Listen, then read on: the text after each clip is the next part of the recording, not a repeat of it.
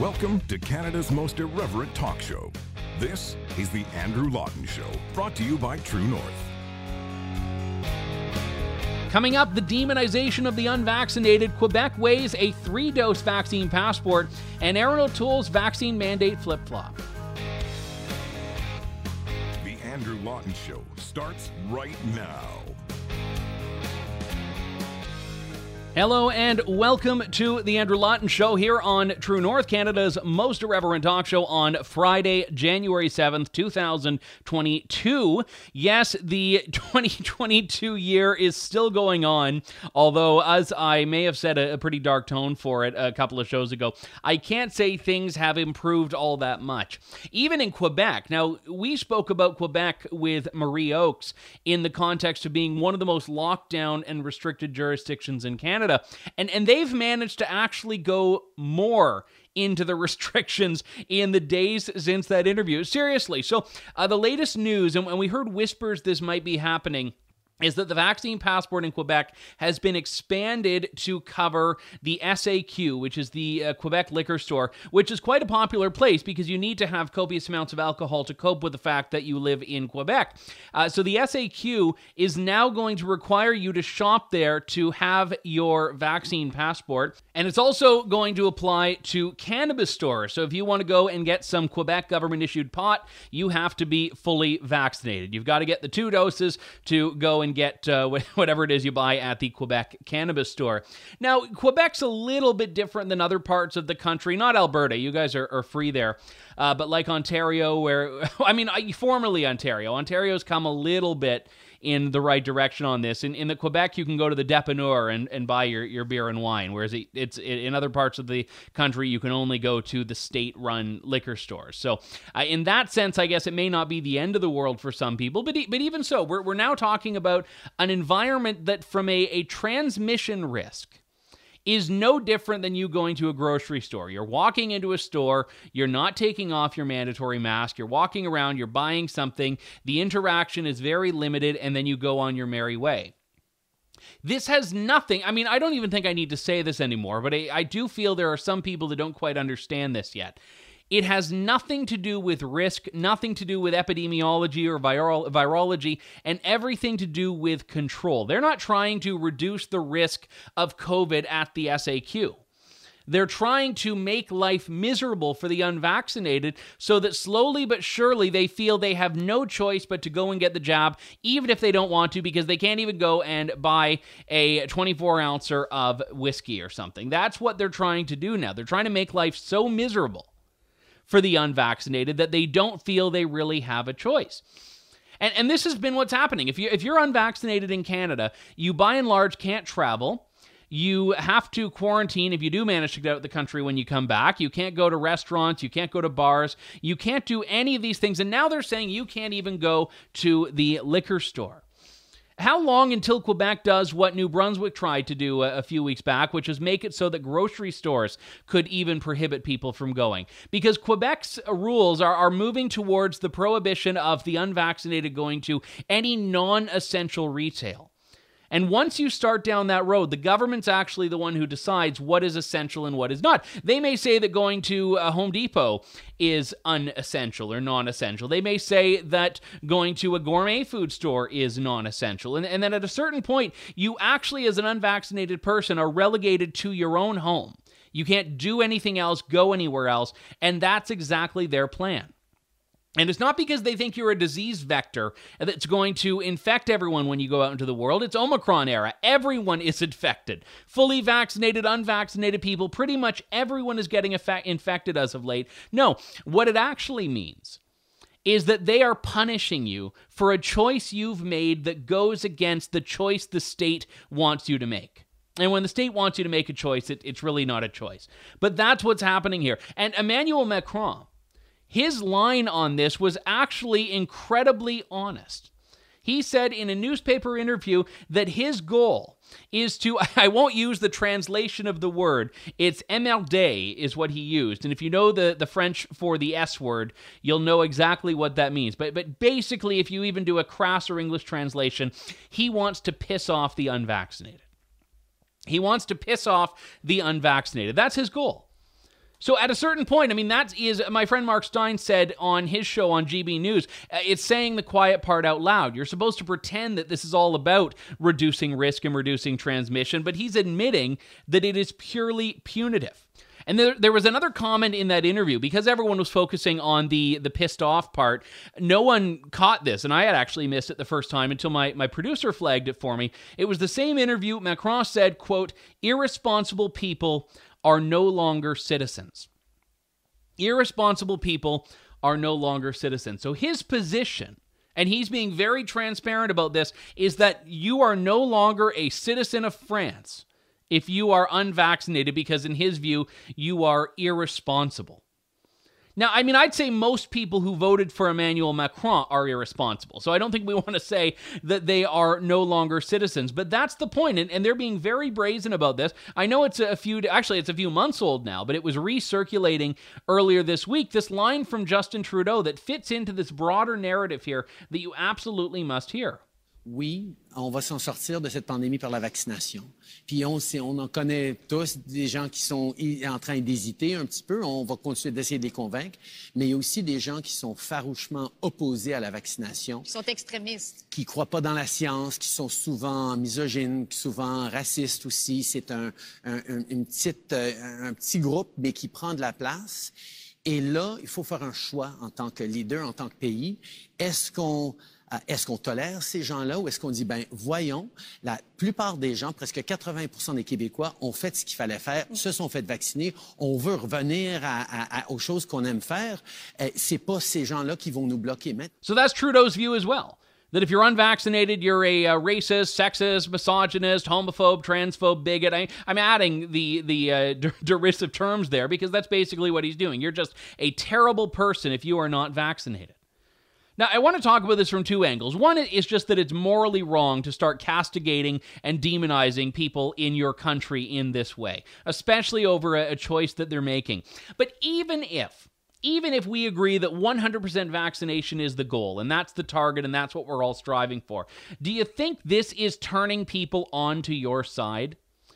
Do you think that any of these unvaccinated people are sitting at home and by this point they've resisted PSAs, advertising campaigns, in some cases calls from public health officials, check-ins, signs everywhere. By this point, if you're not vaccinated, it's not for lack of opportunity, it is by choice. It's a choice that I defend, but there's no one who's like accidentally unvaccinated right now. So do you think that any of those people who for the last year have been saying no to being vaccinated are sitting at their homes and saying, well, you know, I'm really firm on this. I can't go to the restaurant. I can't go to the bar. All of that I'm living with. I'm surviving. But you know what? Justin Trudeau called me a racist. By gosh, I'm going to show him. I'm going to go out and get vaccinated to prove that I'm not a white supremacist neo-Nazi. Like, maybe they exist. Maybe there are but again, the problem with demonizing people, apart from the moral wrong, is that eventually you're giving them nothing to motivate them to do what you want them to do. Because you're proving that you view them as unworthy of, I was going to say breathing the same air, which has never been more literal than it is right now. They're unworthy of breathing the same air as you. They're unworthy as living in the same country as you. And that's the direction this is headed. And again, right now, the goalposts are shifting yet again, quelle surprise. And Quebec has become the first jurisdiction in the country to start talking about a vaccine passport being a thing that requires 3 doses. So we were talking about the places they're expanding the vaccine passport to. Well, all of the people in Quebec who are fully vaccinated will not even be fully vaccinated unless they get the 3rd dose. So they have been unvaccinated. And all of this vilification of anti-vaxxers, it's going to be quite hilarious when in 3 months' time or so, the government is calling 2-vaxxers anti-vaxxers, basically. Oh, if you've got 2 vaccine doses, yeah, you're just an evil, racist anti-vaxxer. Yeah, you only like the 3-vax people are the ones who we truly decide are worthy of living in this country. And this is why the endlessness of this is something that people are criticizing. And this is crossing against left-right lines, truly. The number of people, I had a tweet that I don't think I showed it, I'll show it now, in which I talked about the fact that if the vaccine passport is being warranted in all of these places, which later get shut down, it's proof that the vaccine passport wasn't helping. That tweet went absolutely viral. I was hearing about it from people in my life who are not political at all, who, for whatever reason, don't follow me, don't follow my work. They're saying, oh yeah, I saw your tweet. I saw your tweet. I said, where'd you see it? Oh, I saw it on Instagram. Like, people were sharing that beyond Twitter because they're so angry right now. And that's something that's not going to go away. Now, again, Ontario has an election in about 5 months' time. The challenge for a lot of Ontarians who reject what the government is doing is that there's not really any party that could say they'd be doing it better.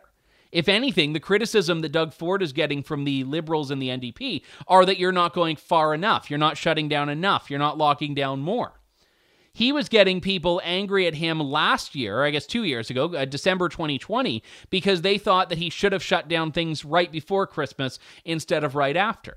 How dare you let people have Christmas dinners was basically the primary critique of Doug Ford in 2020. And throughout 2021, it's been the same thing. Now, with kids in schools, that seems to be where there's a bit of a divide further happening. I've not heard from any parents. The only people I've heard from are deranged Twitter users. I've not heard from any parents who say, yeah, I want kids at home right now. Every parent, even the parents that are double vax, triple vax, full mask wearers, are saying, yeah, kids need to be in school. Because parents with children are seeing more than anyone else the devastating and ongoing effects of lockdown. They're seeing it. They're seeing it. Children that have no idea how to socialize because for the last 2 years of their lives, they've not been able to with any degree of regularity or consistency. So absolutely, that's going to be the make or break factor, I think. And just I want to go through some of the dates here, some of the thresholds that have been set, because a lot of this is really coming down to a line in the sand. Some provinces are saying, yeah, we're sending people back. Others are saying, no, just a couple of weeks. But I don't think anyone believes they're going to go back in that couple of weeks. So Quebec claims that they're going to reopen for in-person learning on January 17th, so that's 10 days from now. I'm not buying it, given all their talk about these extreme vaccine passport measures. Alberta going back January 10th. Saskatchewan, they never took them out of class. They've said, no, we're staying in class. We're remaining that way. Quebec, and we already talked about Ontario, says it's going to be in 2 weeks' time, or I guess just over a week now. But like I said, no one believes that's happening. Nova Scotia, January 17th. Newfoundland is indefinitely online now, I believe. New Brunswick as well has done this 2-week thing. So all of these provinces are banking on, January 17th or something, or so, thereabouts, being this magic day at which they'll wake up and say, okay, COVID's not a big issue. COVID's, we're done. We're out of the woods here. And we've been down this road before. So anyone who thinks that there is going to be a magic point this month at which these overlords that we have now put so much of our faith into for 2 years, that they're just going to say, well, yeah, I guess you're fine. I guess you're safe. It's not going to happen. So I don't think kids are going back to school in most of the large provinces anyway until February. At the very least, I don't think we're going to see a lifting of restrictions by February. In fact, I'd say we're closer to March now. And what are people going to do? We talked last week a little bit about people who have fled the country, literally. And I've had a lot of emails from people in the days since then saying, yeah, I wish, I'm trying, I want to. A couple of people asked me for immigration advice. And I'm like, hey, I'm still in Canada. Don't ask me for advice on how to get out of here. And again, you have to, if you're unvaccinated, you have to pick a place that you don't need to fly to because you aren't going to be allowed on the plane still if you're not vaccinated. And this is a problem that society has to contend with because right now, all of these things that people might have only accepted because they were temporary are proving to be permanent. And it's like I said about the vaccine passport. This was in Ontario. Supposed to be, and you can take a look right there, supposed to be lifted this month. So we're talking about more restrictions, third doses for vaccine passports, kids being out of school indefinitely. This was supposed to be the month that the vaccine passport had served its time and was gone. We were back to being a desegregated society. Ha! Who believed that? I didn't. I didn't believe that. But a lot of the people that may have only gone along with it because of its so-called temporary nature are finding that all of these temporary war measures, they're all proving to be like the income tax. That's basically where we are now. And they are here with us for the long haul. As I've said, I mean, my big fear is that masking is always going to be here, that the flu shot is going to become part of the vaccine passport every year, and more of these measures are going to prove to be enduring. So this is why you can't start ceding territory on these things, even if you think it might be a so-called minor inconvenience, because all of these things combined reshape the world in a way that we can never come back from. And also, by the way, I mean, at this point, the polarization is such that if you do not go all the way and, promote double masking and triple dosing of vaccines and all of that, if you don't do all of that and support it being mandatory, you get vilified just the same. So yesterday, Aaron O'Toole, Conservative leader, emerged from his slumber, saw his shadow, declared 6 more weeks of winter, and decided to do a press conference in which he talked about how he thinks we need to be accommodating when it comes to truckers, because right now the Liberal government is looking at giving truckers or getting rid of their exemption from the vaccine mandate. So right now, if you're a cross-border trucker, essential to our supply chains, you don't need to be vaccinated. The Liberals are thinking of getting rid of that. So one of the points that Aaron O'Toole made is that we need to accommodate individuals, and I think that's a very valid point. So he makes this comment, and then no one gives him credit for this comment in which he was defending the vaccine mandate for members of the Canadian Armed Forces. As a former member, I'm curious about your position on this now. Do you support a vaccine mandate for regular and reservist members, particularly when some of them are now being deployed in Quebec today, for example, to help with the COVID response? With service above self that we see in the Canadian Armed Forces, there will be a requirement for many and most operators to be vaccinated. This is a critical job that attaches with it the potential risk that you take by serving your country in uniform. So balancing off, making sure that as many people are vaccinated as possible needs to be the priority for the Canadian Armed Forces. Both Dr. Ellis and I are veterans of the Canadian Armed Forces. And actually, Glenn, this issue has been looked at many times in the past because of previous vaccinations that caused higher hesitancy in the Canadian Armed Forces. So my message to the military and the military families right now is simple. Thank you for your service. The vaccines we have are safe and effective. Ask questions to military docs like Dr. Ellis was years ago, and make sure you're part of our fight against COVID-19. And I think everyone in uniform should be vaccinated. Now, incidentally, I disagree with his position on the Canadian Armed Forces, but the whole point is that he goes along with the Liberals on that. He goes along with the government. He goes along with the narrative that says, yes, vaccination must be mandatory in this space. And that's despite all of these previous claims that he's made during the election that it should be a personal choice, resisting the Trudeau vaccine mandate, like here. Well, let me repeat. Vaccines are a critical tool to fight the pandemic. They're safe and effective for use, and Canada's Conservatives have been fighting for over a year for better and swifter access to vaccines. We do feel that Canadians have the right to make their own healthcare decisions, and we encourage people to get vaccinated, but we also have to make sure we have the tools to protect all Canadians from some people that will not be vaccinated. Rapid testing, masks, distancing, all the tools, but rapid testing in particular on a daily basis can be very effective to make sure we reduce the spread. So O'Toole was against the vaccine mandate before he was for it. That's fine. But then everyone jumps down his throat when he says something that's perfectly reasonable, like, hey, maybe we shouldn't be banning truckers from entering the country. At one point here, if you look at Britain's a fascinating case. So they don't have a vaccine mandate for NHS workers just yet. That's their national health system. They're doing one, I think it's in April, but right now they don't. They're finding without a vaccine mandate that their staffing levels are insanely bad. And part of it is because everyone's getting home because they are isolating due to testing positive for COVID or being a close contact of testing positive for COVID. And the NHS just doesn't have the staff so bad, they're thinking of calling in the military. Now, this is without a vaccine mandate. Now, Britain, imagine what's going to happen when they say, all right, all of you who are working, who are unvaccinated, you're getting fired. Because right now we have this two-pronged effort. All of these places are complaining about having a huge staffing crisis, and all of a sudden no one's prepared to say, well, okay, maybe we shouldn't have fired all those people. I shouldn't say no one. One example of a backtrack on this comes from Niagara Health. They actually dropped their vaccine mandate for workers because they just didn't have the workers.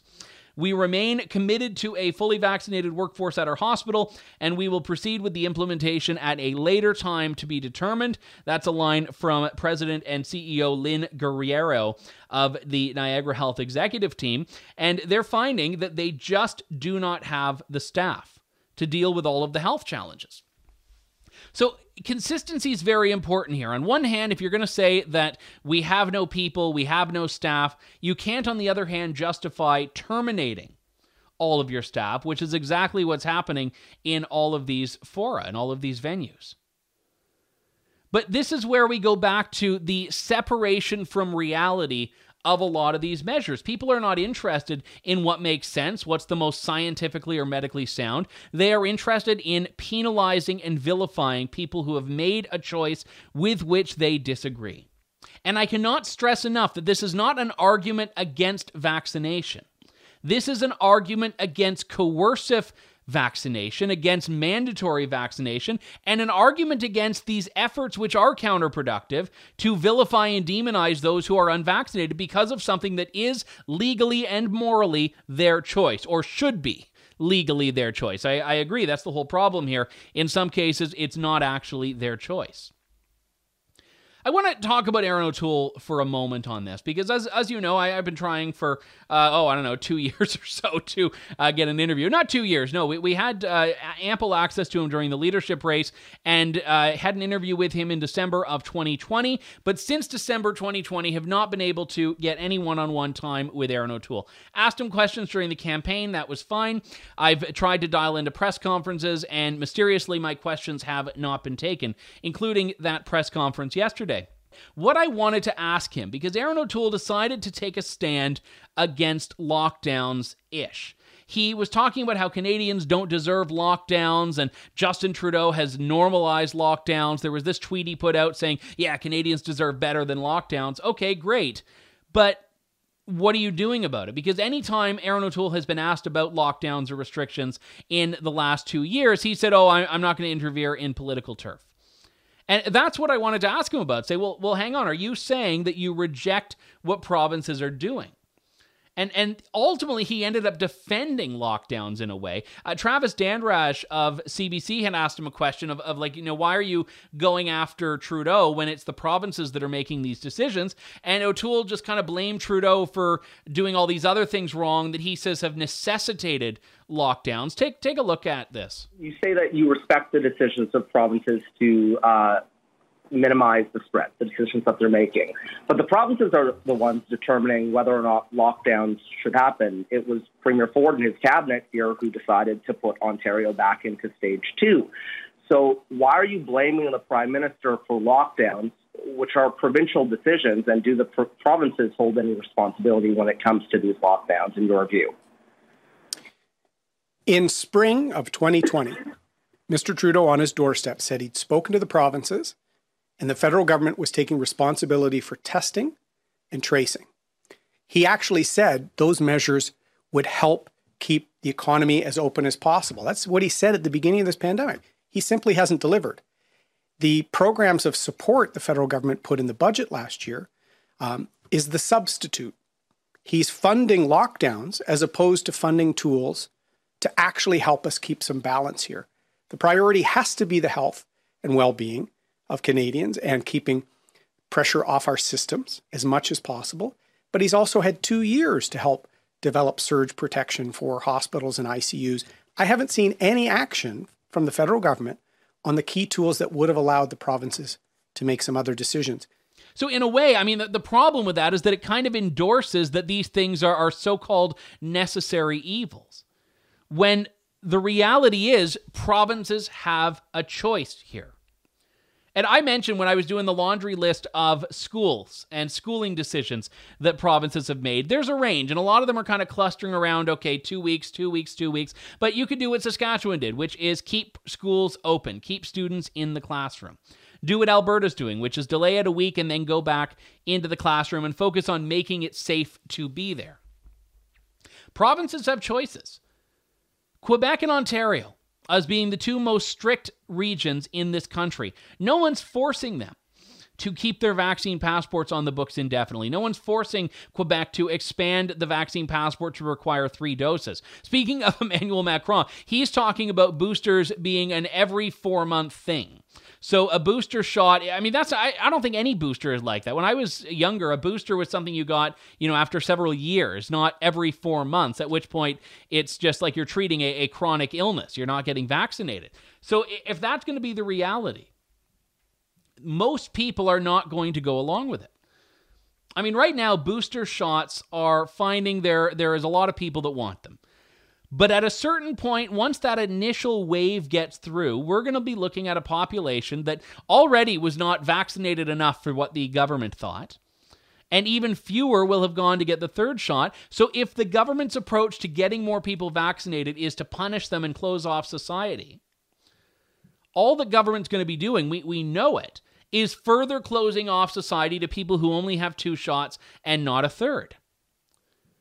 So, I mean, if you don't see where this is going, I don't know how you can't. I don't know how you can't. And then you may say, well, what's the big deal? If you got the 2 shots, then why not just get the 3rd?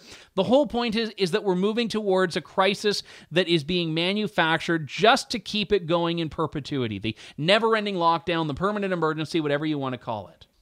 So, listen, I mean, I want to just make this very clear here, that I don't think things are getting better.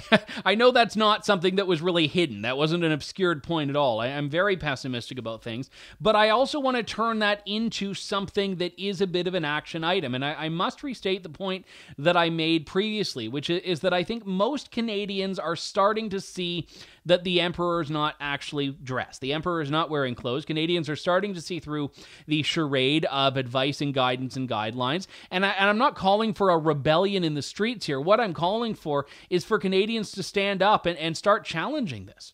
Start challenging this. And again, I mean, be very focused on who the problem is. The problem is not the store that's trying to comply with these legislations from the government because they don't want to get fined. The problem is not the restaurant. The problem, I mean, airlines are problems in other ways, but in this case, the problem isn't necessarily the airlines. The problem is government. The problem is government. And they're seeing a population that, generally speaking, has just been going along with it. And there have been numerous situations where I think Canadians have started to turn on this. Canadians who were, like I said, dutifully and diligently going along with whatever was asked of them that reached a breaking point in this lockdown or the previous lockdown. And I think we're going to see more of that. So do take a stand. Like I've said, the pandemic is over when you say it is over.